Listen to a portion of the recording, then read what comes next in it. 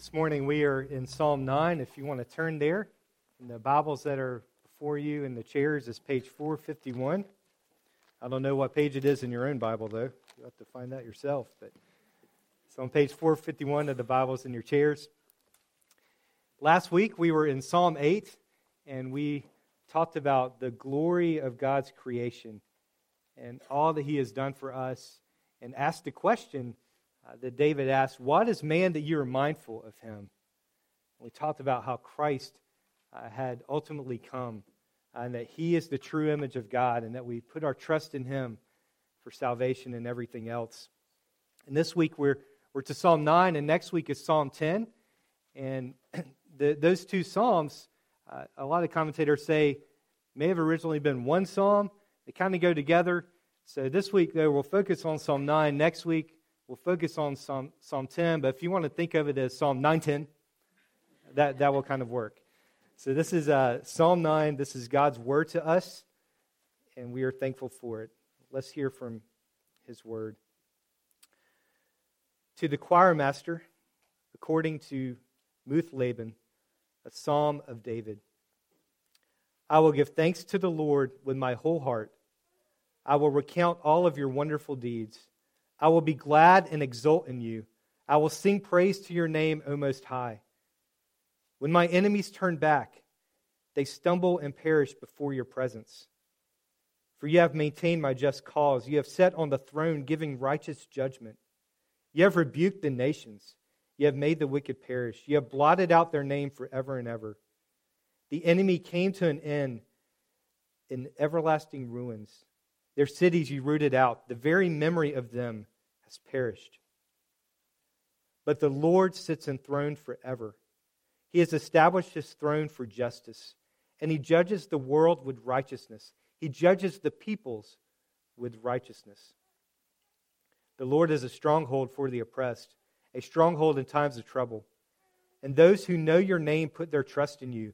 For you, O Lord, have not forsaken those who seek you. Sing praises to the Lord who sits enthroned in Zion.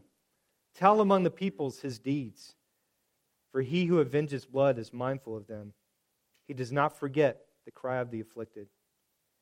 Be gracious to me, O Lord. See my affliction from those who hate me.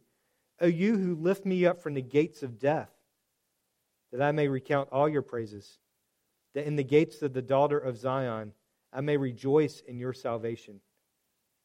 The nations have sunk in the pit that they have made. In the net that they hid their own foot has been caught. The Lord has made Himself known. He has executed judgment. The wicked are snared in the work of their own hands. The wicked shall return to Sheol, all the nations that forget God. For the needy shall not always be forgotten, and the hope of the poor shall not perish forever. Arise, O Lord, let not man prevail. Let the nations be judged before you. Put them in fear, O Lord. Let the nations know that they are but men. This is God's word. Thanks be to Him. Let us pray together. Father, we thank you for your word that you have given to us. We thank you for the work of your Spirit that opens our hearts to see and to hear and to receive and understand. We thank you for Christ, who has gone before us, who has laid down His life for us, who is raised on high, who we trust and love and give praise to. We pray now that you would help us as we seek to understand what your word has for us this morning, that you would increase our faith, that you would increase our trust in you, that you would increase our praise of you for your glory and our good. And we pray this in Jesus' name. Amen. Think for a second about a time where you felt insecure. And maybe it was the time in 5th grade where you dropped the tray in the cafeteria in front of the whole basketball camp at Catawba College. That was me, actually. But think of a time that you were insecure, and maybe think a little beyond that sort of insecurity. Maybe a time that you really maybe felt your safety was somewhat in danger. A few years ago, there was a time in Asheville where it was 1:30 or 2 in the morning, and we were all asleep in our house, and all of a sudden the garage door opened. And after a while trying to figure out if it was a dream or not, we figured out that it was actually real. The garage door had opened. And so I kind of went up to, there was a room above the garage, and I went up there and I looked out the window, and my car door was open. And there was a light on in the car, and you couldn't really see what was happening because it was dark. And I'm like, okay, car door's open, garage door is open. What do we do now? And so we made sure everything was locked down and called the police, and the good old Fletcher police came, and they kind of, went out in the garage. We had to do the thing, like I had to kind of hide behind them while he checked, and looked under the van, made sure no one was there. And what we figured out had happened was that I left my car door open, and someone had been kind of going through, and they were rummaging around for loose change or whatever they could find, I guess, and they accidentally hit the garage door opener. And they took off running. They were the ones who were insecure, right? They took off running because they're like, oh no. And so that was kind of, for a moment there, we were kind of concerned, like what is happening? Someone could be trying to get into our house. The question of security is one that we deal with on a daily basis. The world promises security to us on every front, doesn't it? You can have financial security. You can have political security. You can have physical security. You can be safe. Your internet documents, they can be secure. Your child's car seat, it can be secure. We can make it work for you. There's emotional, mental, spiritual security. Whatever it is, this world has some kind of answer for it, doesn't it? It has a promise it wants to make to us that somewhere, somehow, that you can be kept secure for the right price. But as we know, and as we have experienced in different ways, that in a broken world, what is promised to us is not enough. That the internet security can be hacked, right? That the stocks can fall. That the people who protect us can also let us down. That the political climate can change drastically, even from day to day, from nation to nation. That even in marriage, vows by spouses can be broken. That things that we thought we could always count on can come and can go. In other words, the world we live in is insecure. It's an insecure place to be. John Stott, in one of his books, and I'm going to have a confessional here. I don't know which book this comes from, because I heard this quote in a Ravi Zacharias sermon on a CD called Sermon Jams, which is sermons set to hip-hop music. So, anyway. So, that's a true story. I don't know where it is. I need to find it, but I think you can find it on the internet. But all that to say, John Stott has this wonderful quote when he talks about the insecurity that we face in this world due to sin. He says this: many of the happenings of civilized society would not exist if it were not for human sin. A promise is not enough. We need a contract. Doors are not enough.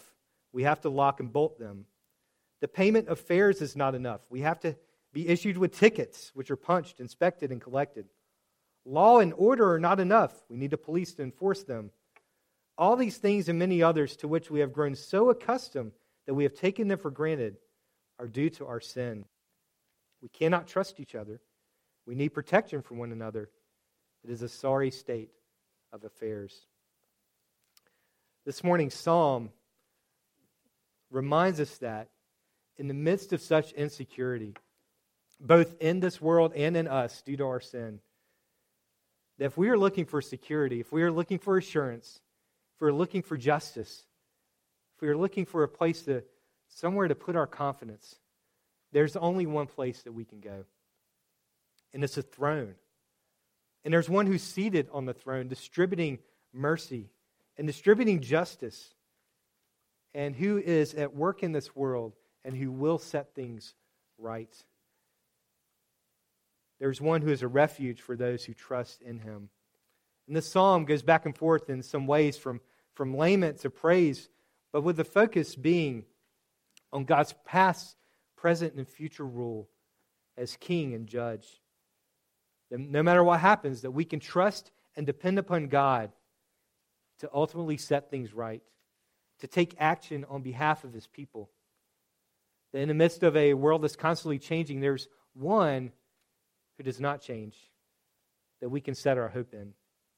That when we come to deal with insecurity that comes from being confronted with the sin that's either outside of us or inside of us, we have a God who renders judgment and who rules justly and who has mercy. David's confidence and ours this morning in Psalm 9 we'll see in three different ways. One, we'll see in the presence of God. Secondly, we'll see it with the permanence of God's throne. Thirdly, we'll see the power of God at work on our behalf. And then we'll talk about how do we respond to that with the response of praise. So first, we see the presence of God. And after the psalm begins in verse 1 and 2 with worship and praise, and we'll circle back around to that later. In verse 3, we see David staking a claim that his enemies, when faced with the presence of God, will stumble and perish, while David is vindicated because God is present, that he is seated on his throne, he is giving righteous judgment. It's the same wonderful reminder that we have throughout all the Scriptures that God is with us, that he is present, that he has not somehow removed himself from the situation.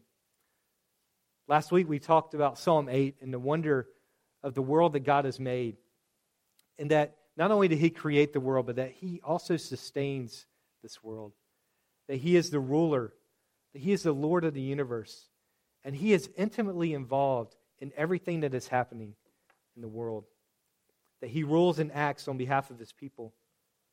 And this presence of God is a comfort and a security for those who know him. Yet what we see in the psalm set up in multiple places is a contrast. So just as his presence is something that is comforting and securing for us, for those who have rejected him, it is not comfortable. And it is not secure for them. God's presence shows up not only in his ruling from his throne, but also in his remembering. Verse 12 tells us that he does not forget the cry of the afflicted. Verse 18, it says, the needy shall not always be forgotten. And this is the opposite of what happens with the enemies that David describes in verse 4. The very memory of them has perished. But we're told here, God will remember his people. And knowing that God is present, that he is ruling, that he remembers us, that he knows us, it gives us great security and confidence. David had this confidence as well as he was faced with trials. There's the enemies here that God speaks of. But David sings praise, and he worships, and he goes forth with confidence because he trusts in the presence of God. This is one of the reasons, and there's others in the psalm, that we pray. So that we're acknowledging and we're asking for God to be present, to be with us no matter what the situation, whether we're on the mountaintop and we're filled with joy, or maybe we're in the valley and it's filled with sorrow, or we're somewhere in between. We need the comfort and the security that comes from knowing God is with us, that he is present, that he is taking action, that he is fighting against our enemies, sin, the evil in this world, the devil. And we have here the promise that God has given all throughout the Scriptures. It's the heart of his covenant with his people, where he says, I will be your God and you will be my people. I will be with you wherever you go. Emmanuel, God with us. Jesus, he comes to dwell with us and to give himself for us. And then the Holy Spirit who comes to live in us, assuring us of the presence of God now and then for an eternity to come. And this presence is not something that's temporary or just kind of comes and goes, but it's something that is stable and it's constant that we can put our trust in. Not only is there God's presence that we have, but we also have, it says here, and we see this mainly in verses 5 through 8, we have the permanence of God's throne. So David sets up another contrast between the wicked nations and God. Their time is up. Their time is over. Their cities have come to ruin. Their memory has vanished. But in contrast, the Lord sits enthroned forever. And his throne is one of justice and righteousness. And when it says the Lord sits enthroned forever, what it's saying is not that, sometime there will be a time when eternity starts and then the Lord will sit on his throne. No, it's the Lord has been on his throne from eternity past. He is on his throne now, and he will be on his throne for eternity to come, forever and ever. So David here puts his hope and trust in that which is permanent and lasting, in the Lord, and specifically in his reign as king. And I think one of the questions we probably want to look in the mirror and ask a little bit today is this: who or what is it that we run to? Who do we run to when we need a king? Or maybe when we want justice, or when we want things set right. Sometimes we desire to be our own king, don't we? If I could just be in charge and somehow get everyone to pretty much agree with most things, or maybe everything, that I say and think, then life would be pretty good, wouldn't it? Right? It's good to be king, right? Or maybe we don't want to be our own king, but we would default to lesser kings to give us security or happiness, thinking that, if that person is just in charge, then everything's going to be all right. Okay? And this is the same trap that God's people have fallen into. You can read about it in 1 Samuel 8, where they go to Samuel and they say, hey, they don't just ask nicely, they demand it. We want a king just like everybody else, right? All the other nations, they have kings, we want one too. And what's implied there is they're rejecting God as their king. And God actually says that to Samuel, hey, they're rejecting me as their king. And then God gives them what they want. And they get King Saul. And you can read the rest of the story. We'll just say that whole thing doesn't go too well for the most part. But David, who God raises up after Saul to bring redemption to the king situation, David here in this psalm says, rather than try to elevate ourselves or to settle for lesser kings, that there is one true king we must look to. That there is one who is forever upon his throne, who rules justly and rightly. And for us, the permanence of God's throne brings security. It brings confidence for when trouble comes. We know, not only is God with us now, but we know that there's a day coming where God will judge the world in righteousness, as it says in verse 7 and 8. Again, this is good news. If we put our faith and trust in Christ, if we're clinging to Him by faith, that our judge, our King, He's also our advocate. 1 John 2 says we have an advocate. That's one who represents us, who intercedes with the Father, Jesus Christ, the righteous one. And if we've put our faith and trust in Jesus, the righteous one, then our sins have been put upon Him. And they've been fully forgiven through His work on the cross. And His righteousness, all His goodness that He has done, that He lived the perfect life to do, His righteousness has been given to us. And so we stand before the throne of God in His presence, dressed in righteousness that's not our own, but that belongs to Jesus, who lived and died and was raised for us. So hearing that God will judge the world in righteousness is good news for us, that He will set things right. But the psalm shows us again, by the way of contrast, this is not good news for those who would reject God.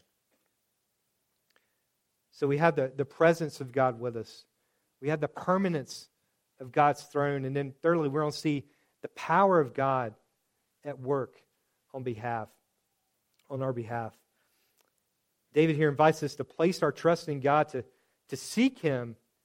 It says, if you start looking closely at verse 9 and 10, to seek Him in our time of need, not only because He's present, not only because His throne is permanent, but also because He is powerful.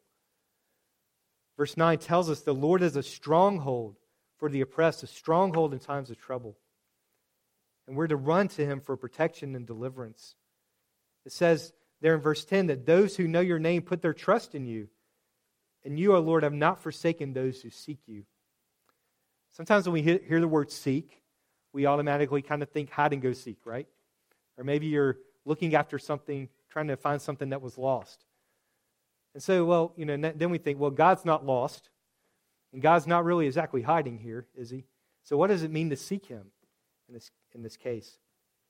Well, here and also in other places, especially in the Old Testament, to seek the Lord means to come again to the place where something is known to be available to us. It's to come again to something familiar, to something where a place we know we can get help, and to return to that place. It's kind of like when someone says, hey, there's a storm, seek shelter, and you know the place you're supposed to go. You go to what's been there before, the place you can receive protection. And in Psalm 9, like other Psalms, in a time of adversity, David invites us to seek the Lord. And he remembers what God has done for him and his people in the past. He recalls how he has exercised power on behalf of his people. He claims God's promise of being present in the here and now. And he looks forward to what God is going to do in delivering his people. And he anticipates the permanence of the Lord being on his throne forever. And so he says, in light of all these things, trust in the Lord. Seek him. Call upon him. The nations have forgotten God, but those who know his name will seek him. Think for a moment, let's pretend for a moment that you're famous. Now, some of you don't have to pretend too much.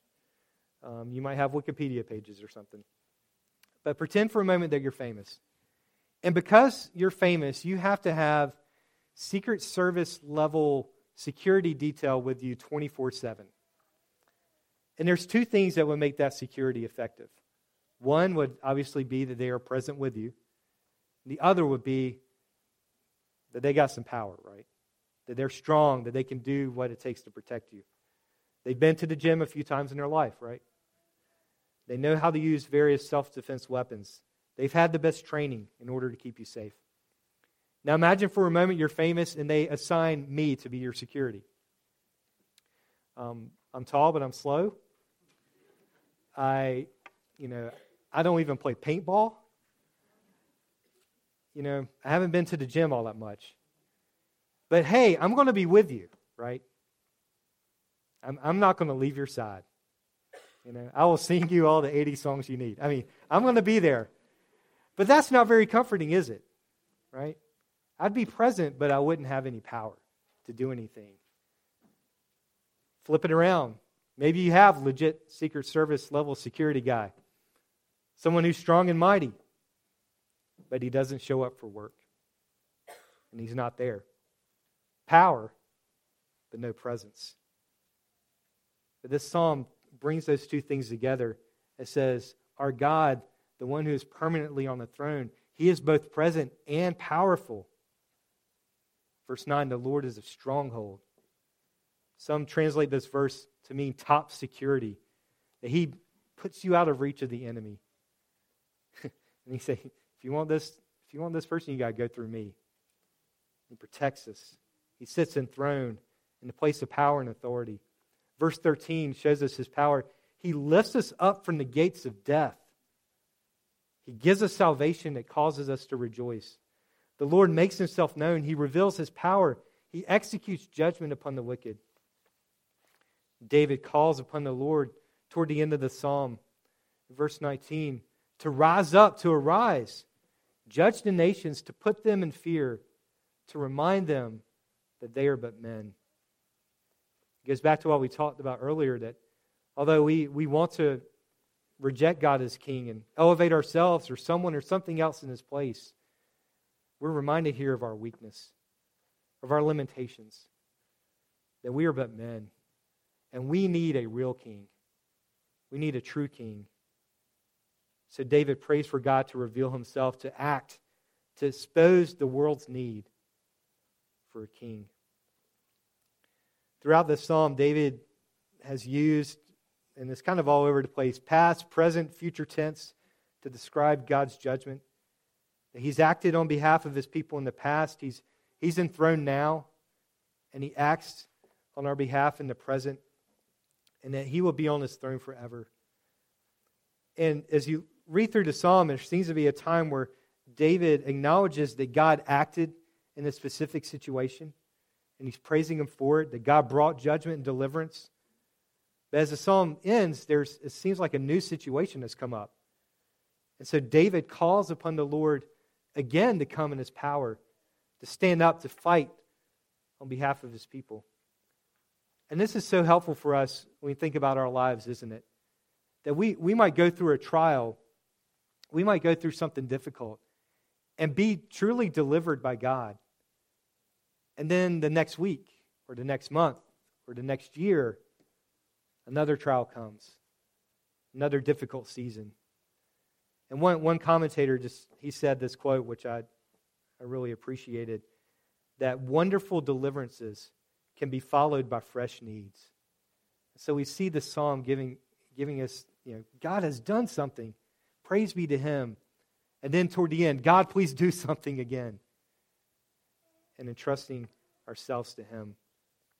And so what do we do with all this? What is the response that we're called to today? And this psalm, Psalm 9, moves us to a constant response of prayer and praise. And so we see toward the end of the psalm what brings about fear in those who oppose God, brings about praise in His people. And as we go before God, when we go to Him and we're going in prayer, we're asking for His presence and we're asking for His power, that He would take action on our behalf. And then in praise, we are coming before God, as David does in verses 1 and 2, giving thanks with our whole heart, remembering what God has done before, and then singing praises to the Lord in anticipation of what He will do in delivering us in the future. This praise is not limited to singing once a week, as beautiful as it is here, and the joy we have with that each week. It's not limited to that. But it's a life of seeking the Lord, of living for His praise and glory. This praise is not just external with our lips, but verse 2 shows us it's rooted in hearts of joy and of gladness.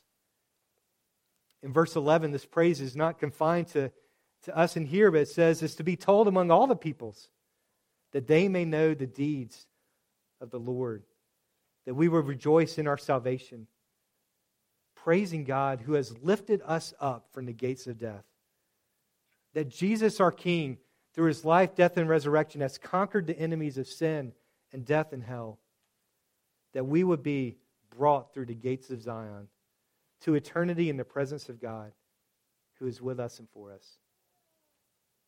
So let's praise Him and let's give thanks to Him. Please pray with me.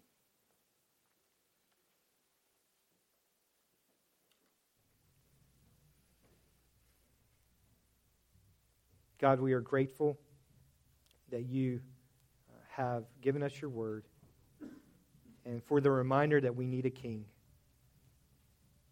that we need a king who is present and powerful and permanent, and also who has mercy and who has displayed mercy to us by coming to us, by laying down His life, by going to the cross and dying for us, being raised again and ascended into heaven, where He's seated at the right hand of God. We thank You for our Lord Jesus, for what He has done for us in saving us. We pray that Your Spirit this week would work in us a heart of praise, that we would ascribe glory and honor to You, that You would increase our thanks, that You would make us fruitful for Your glory. We pray this in Jesus' name. Amen.